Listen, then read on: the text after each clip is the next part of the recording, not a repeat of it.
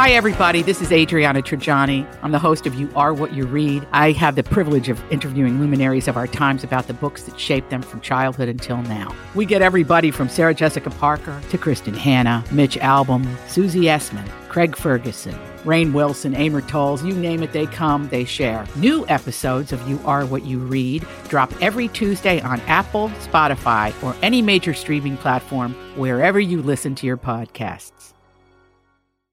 Tom Bernard Show with Hackmaster at the left hand, Ralph Basham, MD. Co-host Catherine Brandt. Andy Brandt Bernard. Cassie Schrader.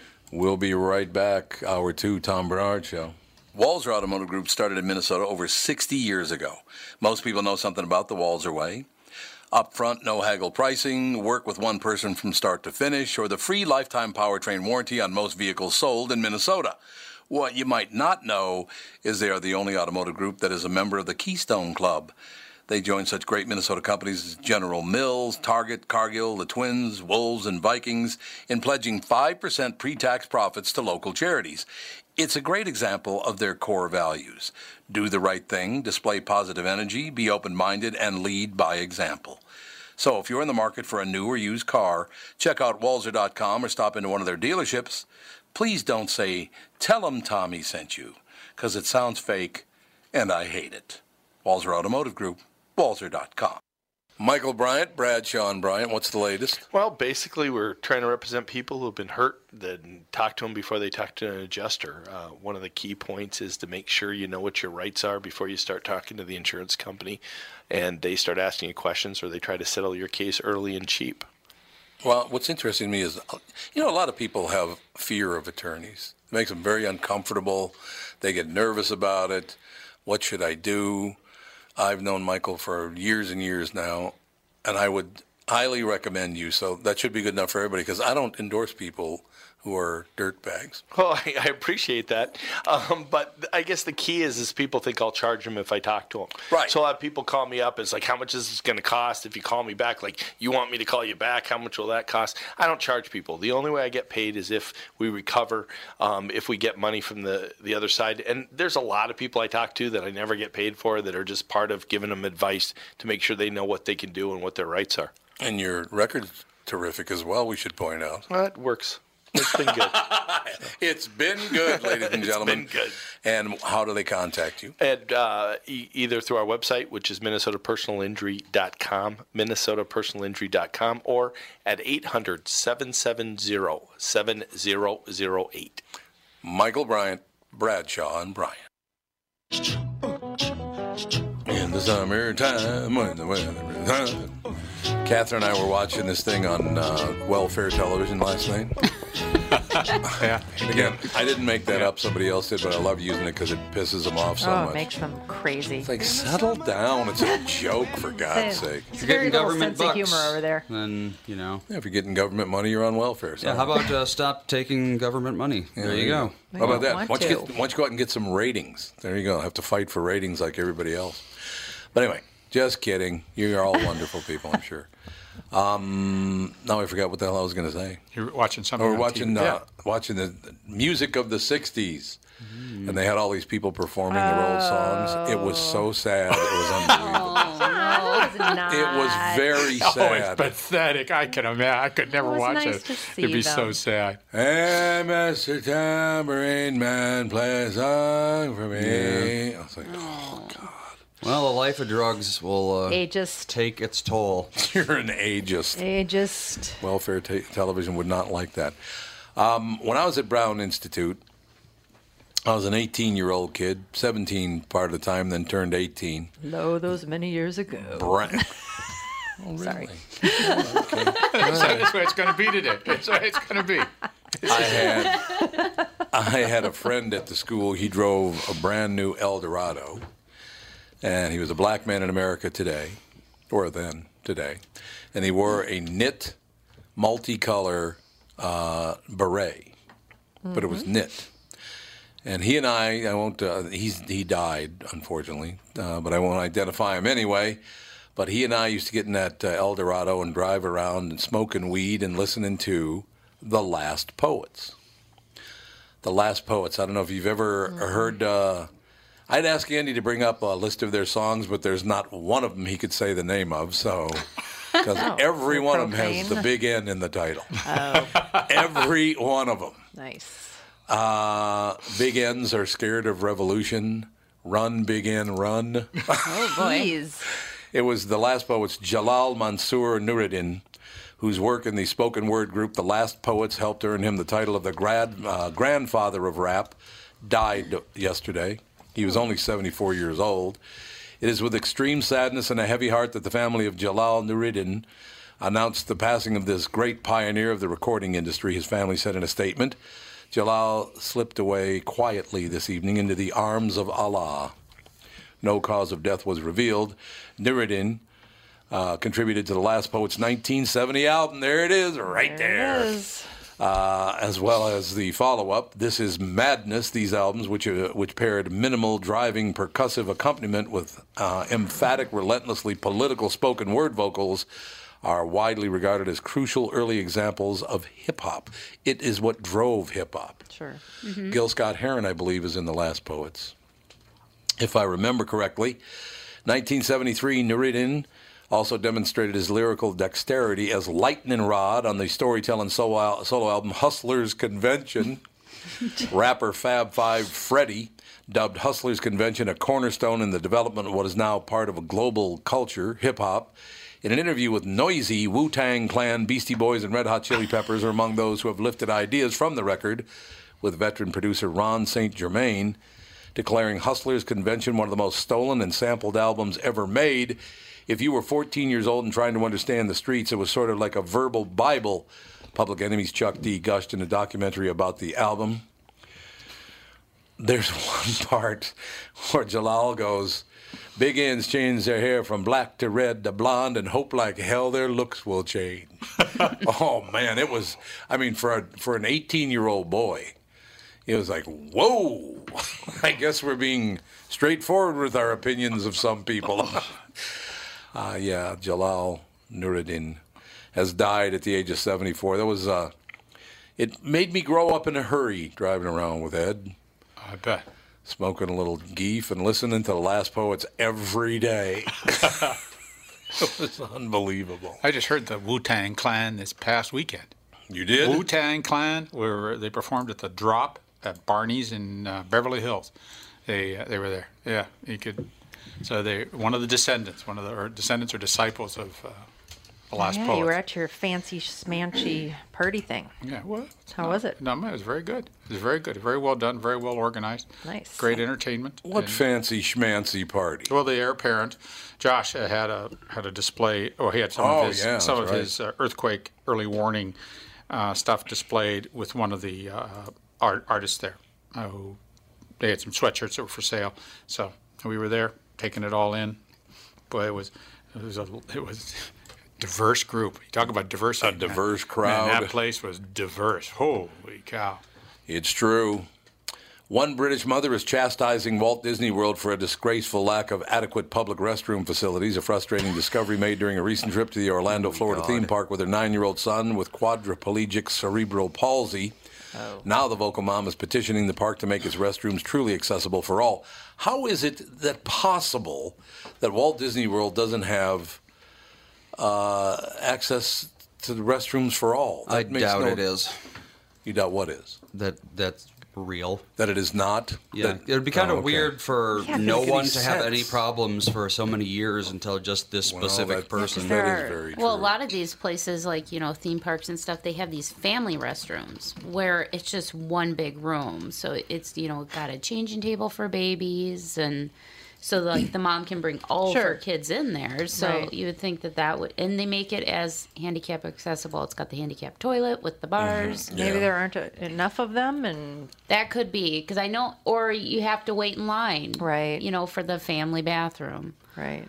Yeah, right. But, no, this whole idea of Disabilities Act and the toilets and the code that's associated with that has been 50 years. I know. Yeah, do everywhere it. you go, And Disneyland has had so much remodeling that I cannot imagine in Southern California. Was it Disneyland or Disney World? It says Disney World in Orlando. Oh, Disney World in Orlando. Well, Maybe the codes are different there. I don't think so. No, but still with those codes, they require that for any remodeling. And boy, I cannot imagine that. Well, she may be, like anything at Disney World, you have to wait in line for something. So maybe that's true. the problem. But it's also possible that he has such needs that it's almost impossible to make a bathroom for him.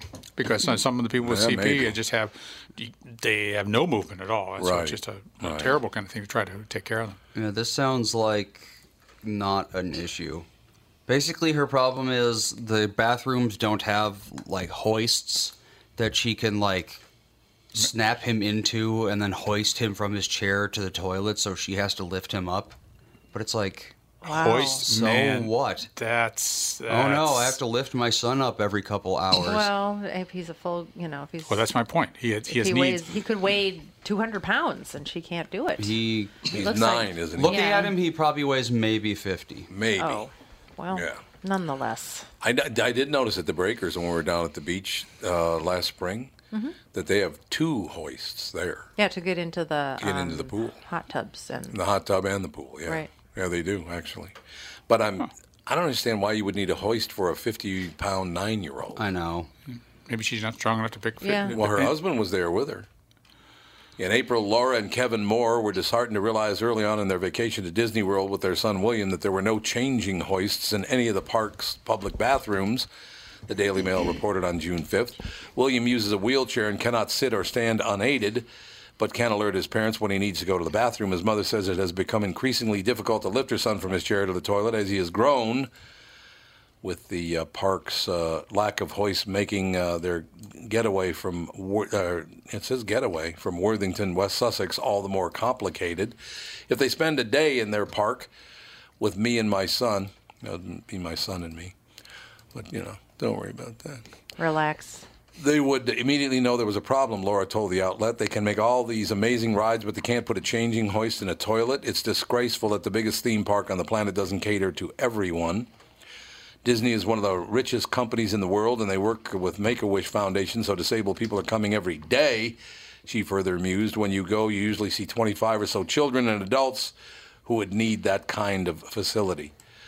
So That's interesting. Maybe that's just maybe it's an issue that hasn't come up. I don't know. I guess. I don't know how many people would need a hoist every day. We can't have every facility everywhere catering to these rare medical disorders. Though? You would think that Disney would. You'd think they would, just because the Make-A-Wish and they're involved in a lot of things, and it is supposed to be, the most wonderful place on the planet. What's their little magic something? The most magical place on earth, something like that. Mm-hmm. But they changed in the theme of the park. God, this bastard's expensive. Yeah. No kidding. What is it now? $800 a day to get in? No. Or something? My God. But in the rare case where you have to have something like that, I'm sure you can ask an employee or something. I'm just actually kind of shocked that they don't already have that. Or the alternative in a situation like that, where you're going to a place which may not have those facilities, use Depends. Well, yeah. A little bit of, I'm supposed a 9-year-old. I mean, that's in the dignity. It's just hour, 2 hours. How long are you going to be there? 3 hours? I don't know. It's a tough topic. I mean, if you've got a kid that's got that kind of a handicap, you definitely would like to have life as easy as possible for you. The Moores are not the only family feeling irate with the mega park's lack of accessible restroom facilities. Lauren Sr. of Brideport, Dorset, told the Mail that her family was left fuming over the same disappointing issue when they realized that Disney World's restrooms could not fully accommodate the needs of her disabled brother during a recent visit. We knew before we went they didn't have the facility, so we contacted them ahead, but they said there was nothing they were willing to do about it. I'm sure they didn't say, we're not willing to do anything. They didn't say that. They can't just install a hoist or something like this. Well, when my aunt was in a nursing home, they have these portable hoists that they can go from like bed to bed, and they literally the nurse would put somebody into bed on the hoist, then take the hoist to the next room and put them in bed, and that's what some of the people can't get in and out of bed by themselves. I mean, do they have like a wheelchair that will hoist? Because they have like those lift chairs to help lift you up, like the recliners. Oh. I wonder if they have some type of wheelchair that if you're strapped in, it will help you stand up, and then that way a mother with a son or something that has that, all they have to do is unstrap them in a standing position and just turn them around instead of, deadlifting a... I'm sure they have those, but who knows? Maybe it's just like $1 million for that kind of wheelchair. Probably. Well, here's the response. Restrooms at the theme parks offer facilities designed for access by guests with mobility disabilities. Companion-assisted restroom facilities are also available at various locations in each theme park. Theme park first aid locations have facilities with additional space and privacy for individuals who may need assistance from a member of their party with their personal care needs. So the park is saying they do have this covered. Yeah, because they can go to one of the first aid stations, or should be able to. It's probably a number that you can call. Hey, we need a little help with Jim here to get him onto the pot. Someone can help. Yeah. Lift them up, get them, because there's aides. When you go into a hospital, the guys that are there, the aides, they're not small guys. No. They'll pick up anything. Well, I'm sure Disney, too, also has probably a full urgent care clinic just on site. They have nurses on staff. I remember one year we went to Disney World, and somebody needed an aspirin, and you can go and get an aspirin at the clinic in there, and then I needed a Band-Aid, and I went over there for some reason. I was like, I never even knew this clinic was here, or this first aid station, and we've used it twice in a day. Well, maybe they should just, because it's so expensive there, maybe they should just add Botox. You pay there you go. You can go and get you some Botox or some fillers or something. It'll be a ride. You go in, you get all fixed up, you come out, and you're all done. Why don't they just build another Disney World? No, they got it covered. It's just... They have. There's one in China. There's one in Japan. There's one in Paris. Another in France. because both the ones in America are constantly near capacity, and they're so expensive because the demand is higher than the supply. Right. So you'd think, build another one, and there you go. There's that much more money for tickets and everything. Right. Yeah, but they want it to be difficult to get in, and they want it to be special. Yeah. Well, that's why I'm not going. Oh, I love Disney. What do you mean you're not going to Disney World? Yes, you are. I love Epcot Center. Build a third one, and I'll go. Hey, look, let me just put it this way. Fawny's not going to Disney World without Nanny. I'll go during a hurricane.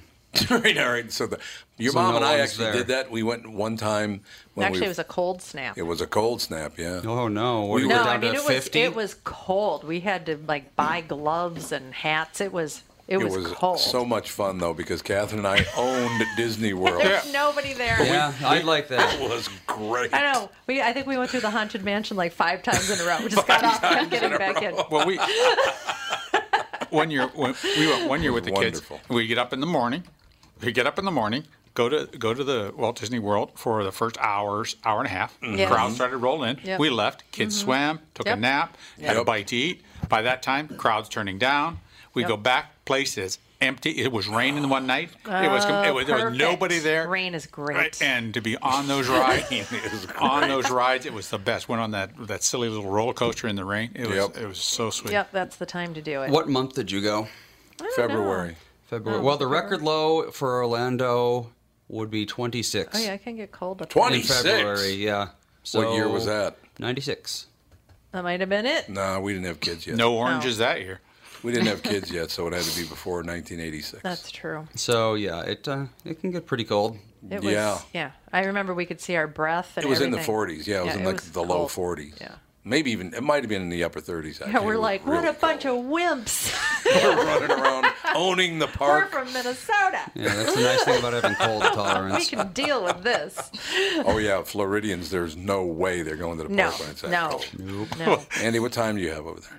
I have almost 16 minutes. 16? Oh, dear. Oh, my God. That's why I want to check. I thought it was a little bit off. All right. We'll be right back. Tom Bernard Show. Hi, this is Tom. If you spend any time at the lake, you know how important it is to have the right dock. That's why you should know about Flow Docks. Flow Docks are rock solid with double bracing to eliminate side-to-side sway. They're completely modular so you can configure them to your family's needs or add on as your family's needs grow. And get this, you can install, level, and remove your Flow Dock without even getting into the water. You see, Flo's passion to invent a better way to make life easier comes through in every product they make, right down to Flo boat lifts that are quieter, faster, and effortless to install and use. Are you starting to see a pattern here? Flo is about making things easy. My friends at Flo also told me that hockey star Ryan Suter bought a Flo dock and lift as he wanted the best for his family. See for yourself why they say they've been perfecting leisure time since 1983. See them at FLOEINTL.com, Flo Docks and Lifts. A better way. It's Tom telling you how easy it's been for me to lose weight on the Nutrimost weight loss plan.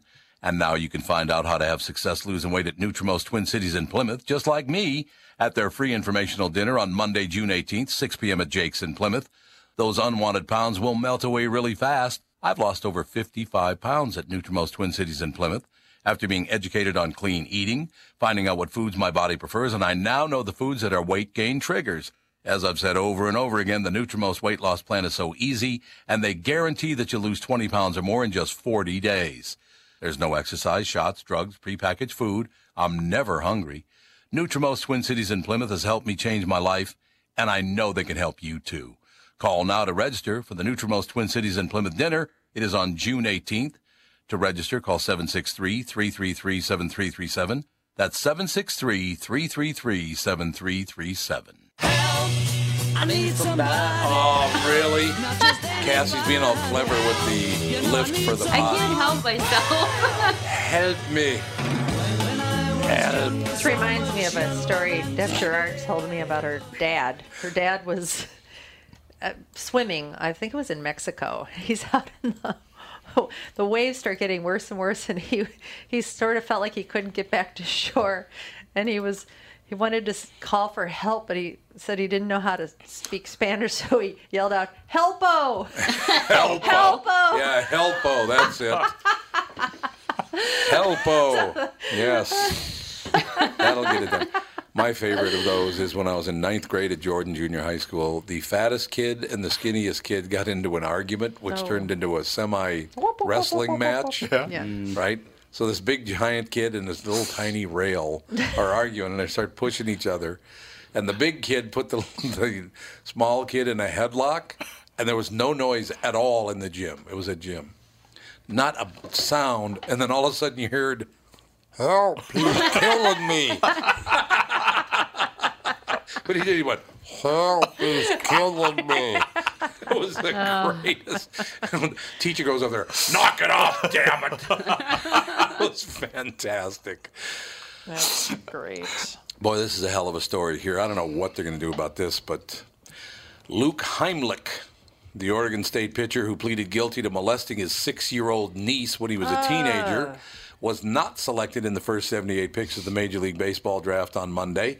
Heimlich, 22, was slated to be a high-round pick in 2017 draft, but his arrest as a 16-year-old was revealed by the Oregonian just days before the draft. Yeah, that's going to put a damper on it there, pal. Yeah. He went undrafted and returned to Oregon State for his senior year. However, the Texas Rangers indicated recently they have removed Heimlich from their draft board, while other organizations have refused to address whether they are considering the left-hander. He's a phenomenal pitcher, too. That's bad. I know, but you molest your 6-year-old niece or cousin or whatever it was. What was it? Niece.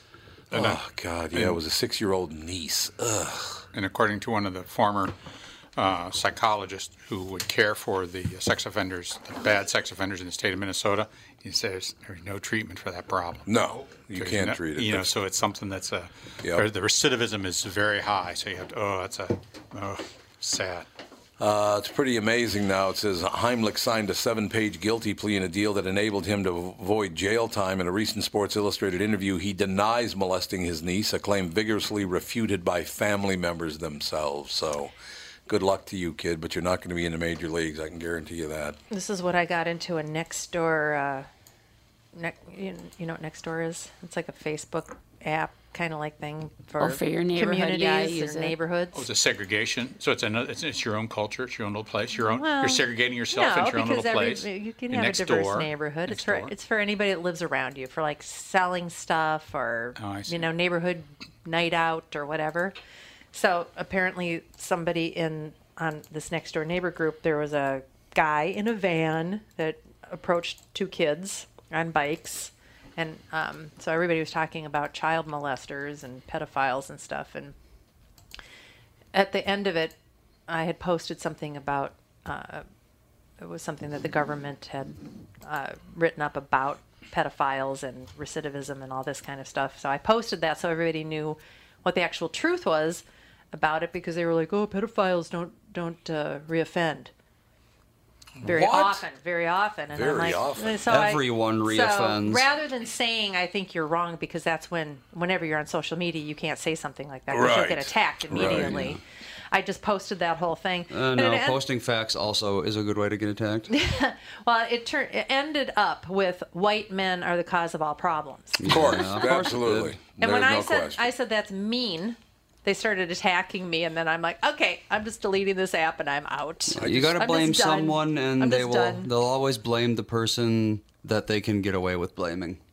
Even if it doesn't make sense. How do they figure that white men are the cause of all problems? They don't. All problems, Tom. They just want someone to blame, and they won't get in trouble if they blame white men. So basically, when the Egyptians held the Jews as slaves, that was white men? I don't think so. I'm almost certain that was 3,000 years ago. It's an outrageous statement that has just gotten a lot of steam in the last 4 or 5 years, and it's just not going to end until we find somebody else to start blaming for everything. I blame Cassie for everything. And as long as Donald Trump is in office, I think that's going to be that you're not going to stable while he's in office. Yeah. There's no doubt about it. It's going to be this way for... This is interesting. This is the kind of thing that Ralph Basham and Andy Bernard would find fascinating. I do as well, and you guys, I think, will. Narcissists can be tricky to spot, especially if you're in a romantic relationship with one. This tends to be because they rely on using and manipulating others to fulfill their needs and desires, all while blending in like a chameleon. When people say narcissist, they often, for some reason, lately when people say narcissist, they mean psychopath. Yeah, they mean psychopath. It sounds like they're talking about psychopaths right now. Isn't narcissism a form of mental illness? No, narcissism is just... I thought it was... There's narcissistic personality disorder, but narcissism is just you're run-of-the-mill person. Social media is narcissism. It's driven by social... No doubt. Narcissism is very common. Self-centeredness. I'm the most important thing in the world. Well, not me, but, figurative me. And my stupid opinions are better than your...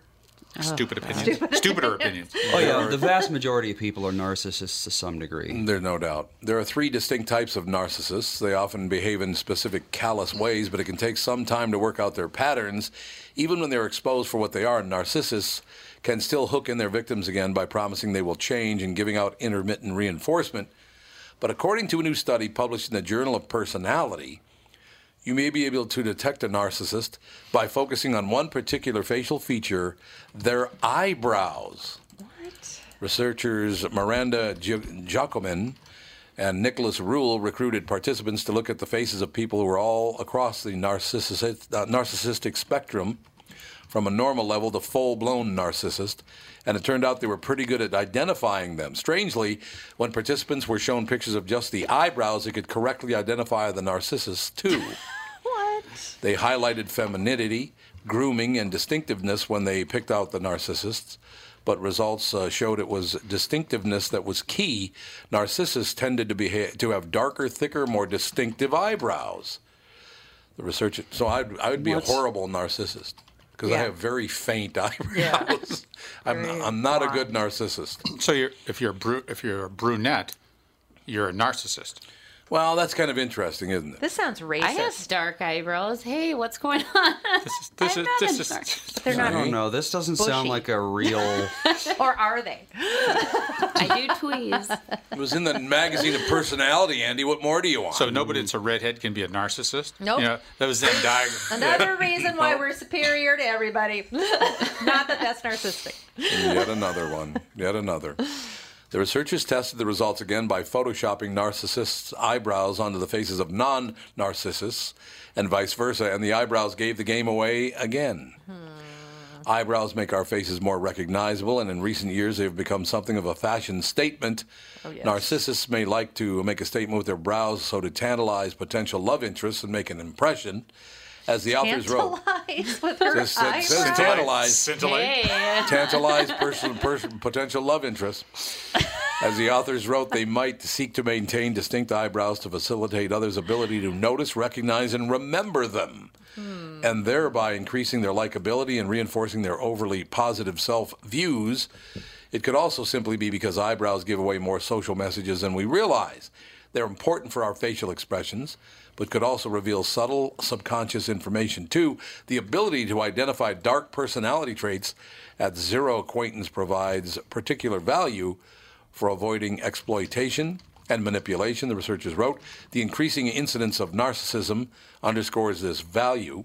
Fortunately, people can accurately judge others' narcissism based on how they act, what they say, what they wear, and what their faces look like.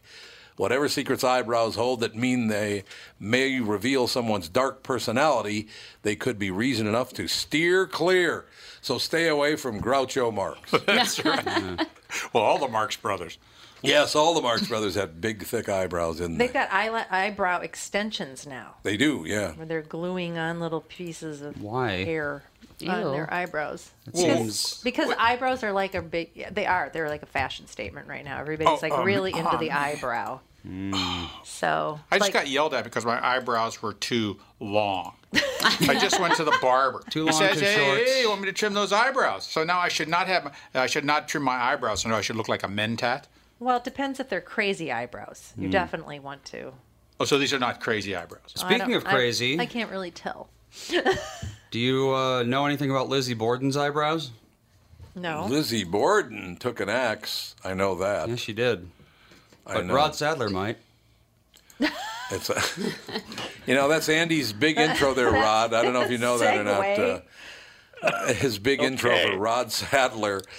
To Hell I Must Go, the true story of Michigan's Lizzie Borden on a cool spring day in 1897. I got to tell you, Rod, I am really happy that I wasn't born in about 1880. I know. That era sounded pretty horrible. It was very horrible. Yes, it was. Was it because all these new things were being invented and everything was life had gotten much easier? And in about 1890, life got much easier, at least for people in America and Western Europe. Well, that's when people started, moving into bigger cities more and more. Yeah, they did. Before That's that, true. right, life was a lot more rural. On a cool spring day in 1897, Alfred Haney left his Williamston, Michigan home to earn a day's wage. He knew his wife's peculiar behavior had become more frequent, and he had planned on seeing the town doctor, but she assured him she was feeling much better that day. When he returned home later that day, he discovered a macabre murder so bizarre that it shook the entire community to its core. Rod Sadler, I'm telling you. Oh, you were a copper. Thanks for your service, Rod. I was. Thank you. Thank you for having me today. I really appreciate it. I was a police officer for 30 years. We love cops here. And I started working on this book back, years ago when I was doing some family research. My great-great-grandfather was the sheriff in Ingham County, Michigan in 1897. And I was looking through old newspapers, looking for any articles with his name in it, hoping to find out a little bit about him. And I came across this article about this horrible murder in the town where I actually grew up. And so over the years, I collected bits and pieces, and after I retired, I said, now's the time. So I wrote a short book about it. Ingham County it is? Ingham County, Michigan? It is, yeah. Ingham County, Michigan is actually houses Lansing, Michigan, which is the state capital. Yes, sir. So did you count on being? Did you want to be a cop from the time you were a little boy because of your great grandfather? And were there any other coppers in your family? I have a couple relatives that were officers recently, within the last 25 or 30 years. I didn't really want to be a cop because of my grandfather. I just, as a matter of fact, I had forgotten that he was the sheriff in 1897. And every once in a while, my dad would remind me, "Hey, don't forget your great-great-grandfather was the sheriff back in the 1890s." And that came to a light even more when I started as a police officer. He would remind me even more and more about it because I actually worked in Ingham County for a small agency, a community college police department, and we were Ingham County deputies, so there was kind of a connection there, too. Are you related to Sergeant Barry Sadler? You know, I get that question all the time. I bet you do, yeah. I don't know. He did a song called The Green Berets. Sergeant The Ballad Barry of the Green Sadler. Berets. Yeah, Yeah. the Ballad of the Green Berets, absolutely. Yeah. No doubt about it. Okay, so we're back now on a cool spring day in 1897. Alfred Haney, he's leaving the house. The missus says, "Don't worry about a thing. Everything's fine." What happened then, Rod? She convinces him that she is fine. She has a history of epileptic seizures. Everybody in town knows that she's not quite right. They live in a small shack on the east side of town, and they're paupers. He has to go out and work on the streets every day, helping construction, things like that, just to earn what he can to survive. He lives there with his 85-year-old mother and with his wife, Martha, who's a little bit younger than her, and she had been married before. And she didn't have any kids when she married Alfred Haney, and everybody wondered what happened to the kids, So she convinces him because he has become to the point where he realizes she needs some help, and he wants her to go see the doctor. She convinces him, "No, I'm okay. We can go tomorrow." So he goes out to earn his wage for the day, and he comes home. Okay, now Rod, I want to take a very quick break here and come back. And the "he comes home" is the key to the whole deal. We'll be right back very shortly. More with Rod Sadler, Tom Bernard Show. We're here with Chris Lindahl, and we can't tell you where he works because he's got a big announcement. That's right. We have now started our own real estate brokerage, Chris Lindahl Real Estate.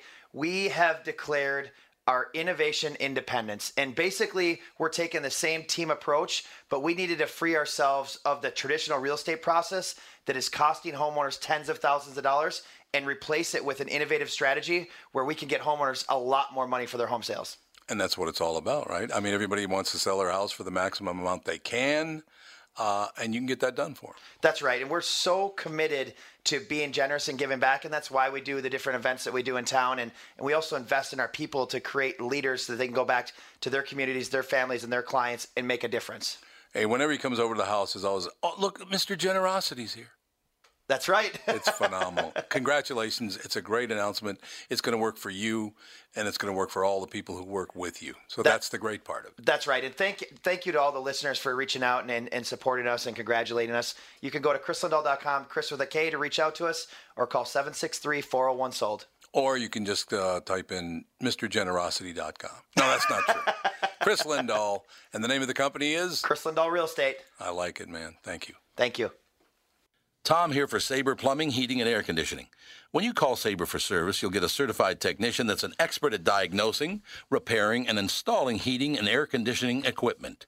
Sabre Techs give you the service you need, not the other stuff that you don't need. When you combine that with Sabre's A rating for customer service and the best equipment from Bryant, you get exactly what you need. So make the call to Sabre Plumbing, Heating, and Air Conditioning today. Sabre and Bryant, whatever it takes.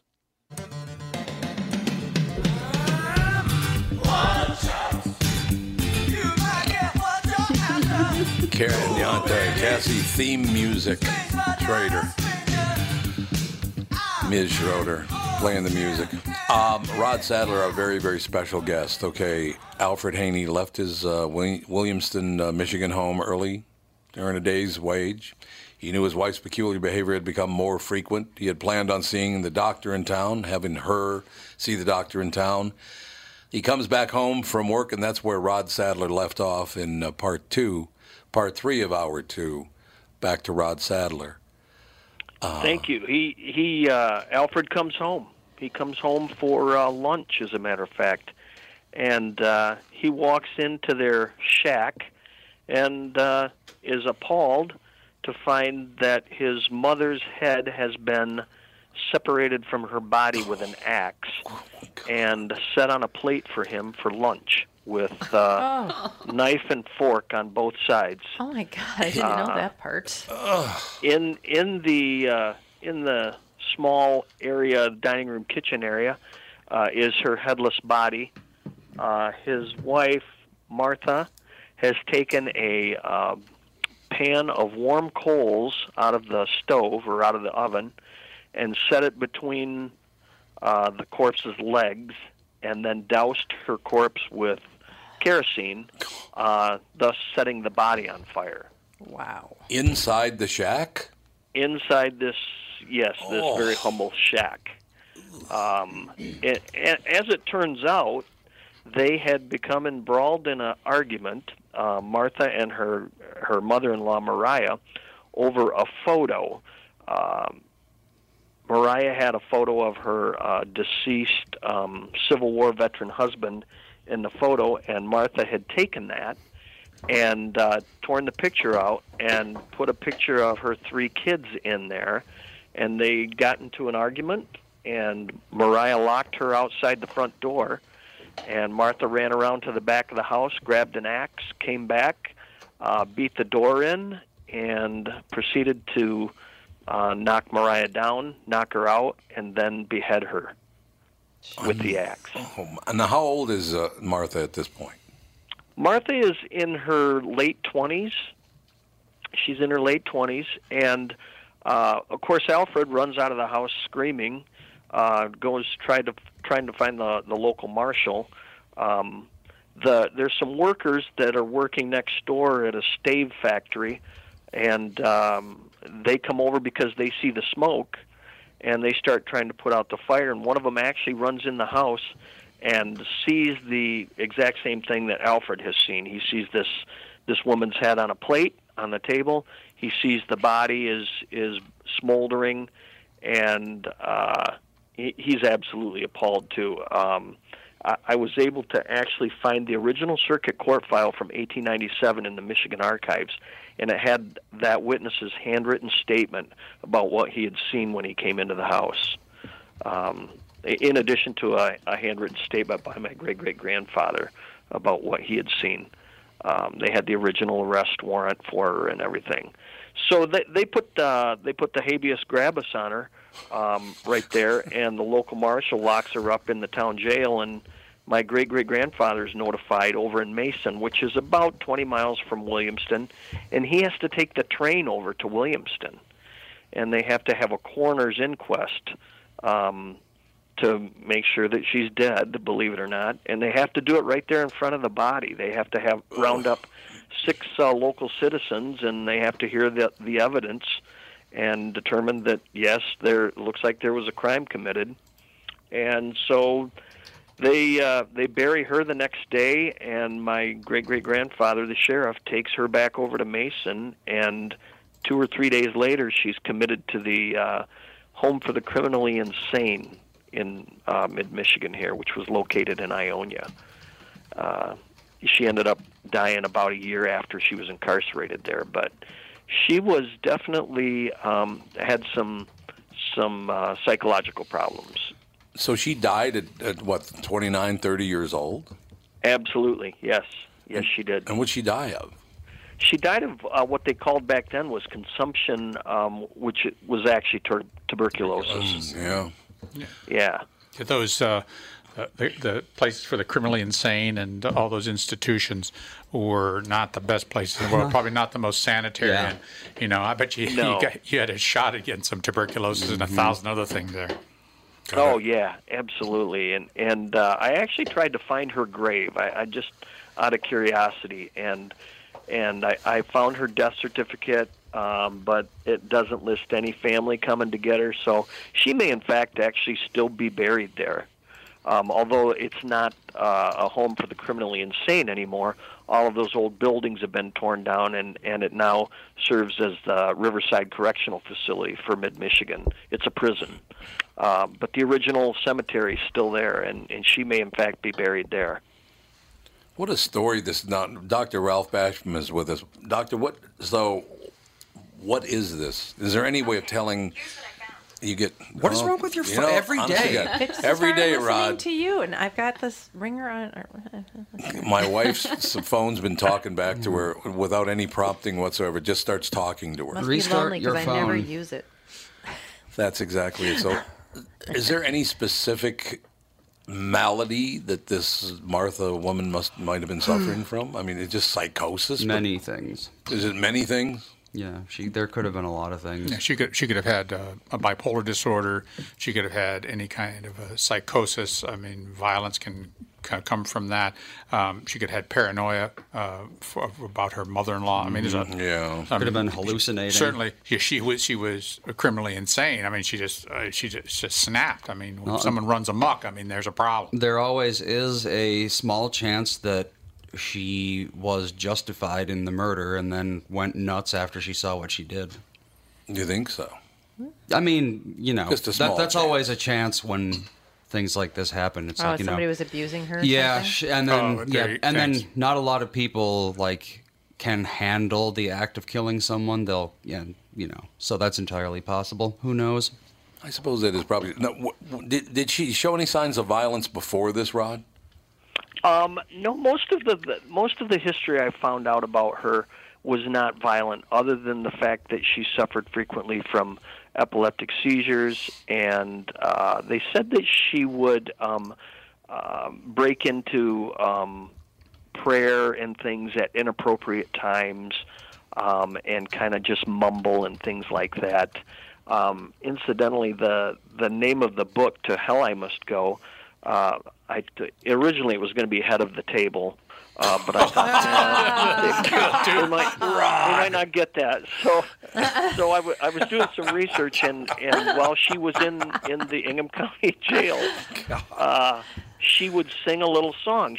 And it was I can't go to heaven, to hell I must go. Murderers can't go to heaven, so that's where I must go. Oh. And I thought, well, that'll make a great title. But in addition to that, right after she sang that little ditty, she collapsed in the cell and went into like a seizure.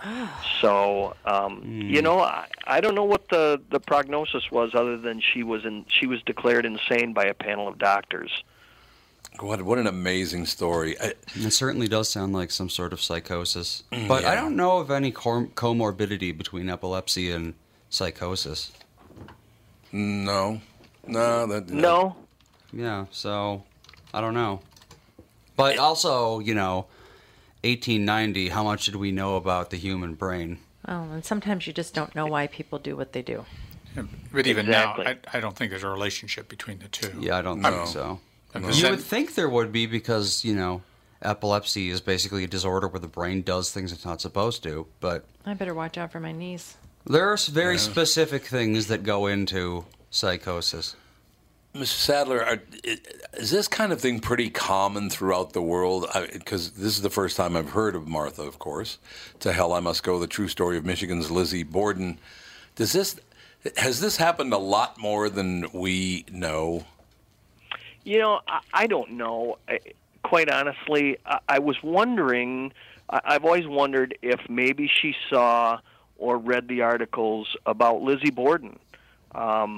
That happened 2 or 3 years before this. And I wonder if maybe she saw some media reports about that and thought, hey, this is a good way to get rid of my mother-in-law. I never thought about an axe before. I know there's a lot of comments that could be made right now, but no, that's not anything I haven't thought about 300 times. But I just don't know.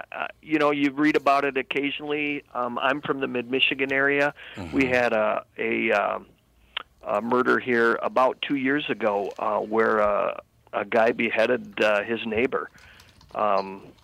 Just like 20 miles from here. So I guess it happens, Well, this sort of thing can happen once in a while.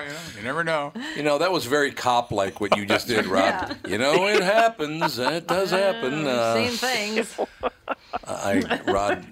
My mother's family, half of them were cops and the other half were gangsters. So it was a pretty interesting family when I was growing up, I'll tell you that. But, I bet Christmas was fun. Oh, Christmas was, she made everybody, when they came over, she made them, all the cops and the other guys, she said, put your guns in the pantry, and then she locked the pantry. I did that every year.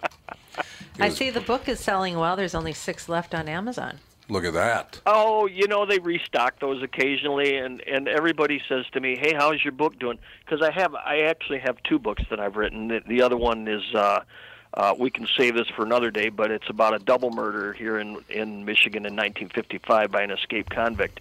And everybody says, "Hey, how's your books doing?" And I go, "I don't know. I honestly don't follow those numbers. I enjoy writing as a hobby. Right. I don't make $1 million off it. The first book was a kind of a short book.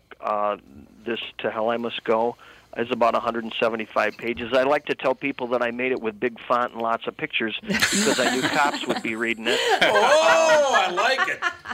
Yeah, I like it. But the second book is substantially longer, but I don't follow the numbers. I just do it because I enjoy doing it. I got to tell you, Rod, I've like I said, I grew up around cops.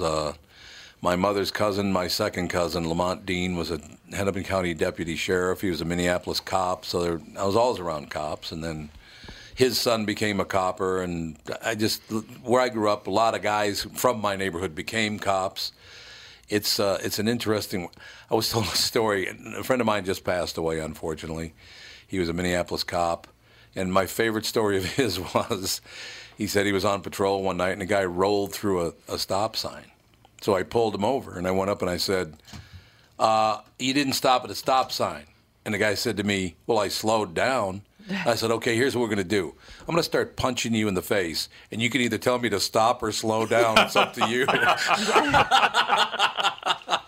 I never thought of that one. He was unbelievable. Oh, my God. It's an interesting world. How many years were you a cop? You said, 30 years? Yeah, about 30 years. I did 25 years at a rural sheriff's office here in Michigan, and I had about 5 years experience before that. So, yeah, it was about 30 years total. Did you see things you thought you'd never see? I used to investigate all of our fatal accidents here in our county. God. And so I've seen probably more than the average officer would have seen as far as death and misery. And I was also a police artist. I actually got my start tracing bodies. That was a joke. You can laugh. But I actually was a police artist, and so I interviewed a lot of people that had been victims in violent crimes. Oh, yeah. And I saw my share. Well, I admire people like you because a lot of people. I have a friend, as a matter of fact, he's a psychologist, and his specialty is going to talk to families who've just lost a child. And I said, "You chose that profession?" He goes, "Well, yeah, somebody has to do it." And I said, "It's got to be incredibly sad." He said, "It is, but they need help. What are you going to do? You got to help them." And I'll tell you, I had to deliver a death message once in 30 years, and I said I would never do that again. And the people that do that are victim advocates that come out to the scenes of fatal accidents to help the family, and hospice nurses that deal with the terminally ill. Those people are angels, and that is something that I could not do. And there's a reason the phrase "don't kill the messenger" exists. Yeah, that's right. Yes. That's exactly it. To Hell I Must Go, the true story of Michigan's Lizzie Borden. Rod Sadler's Sadler. It's available on Amazon. Great interview, sir. Thank you. Thank you very much for having me. I really enjoyed it. We did as well. Thank you. Rod Sadler, ladies and gentlemen. We'll be back. Tom Bernard Show.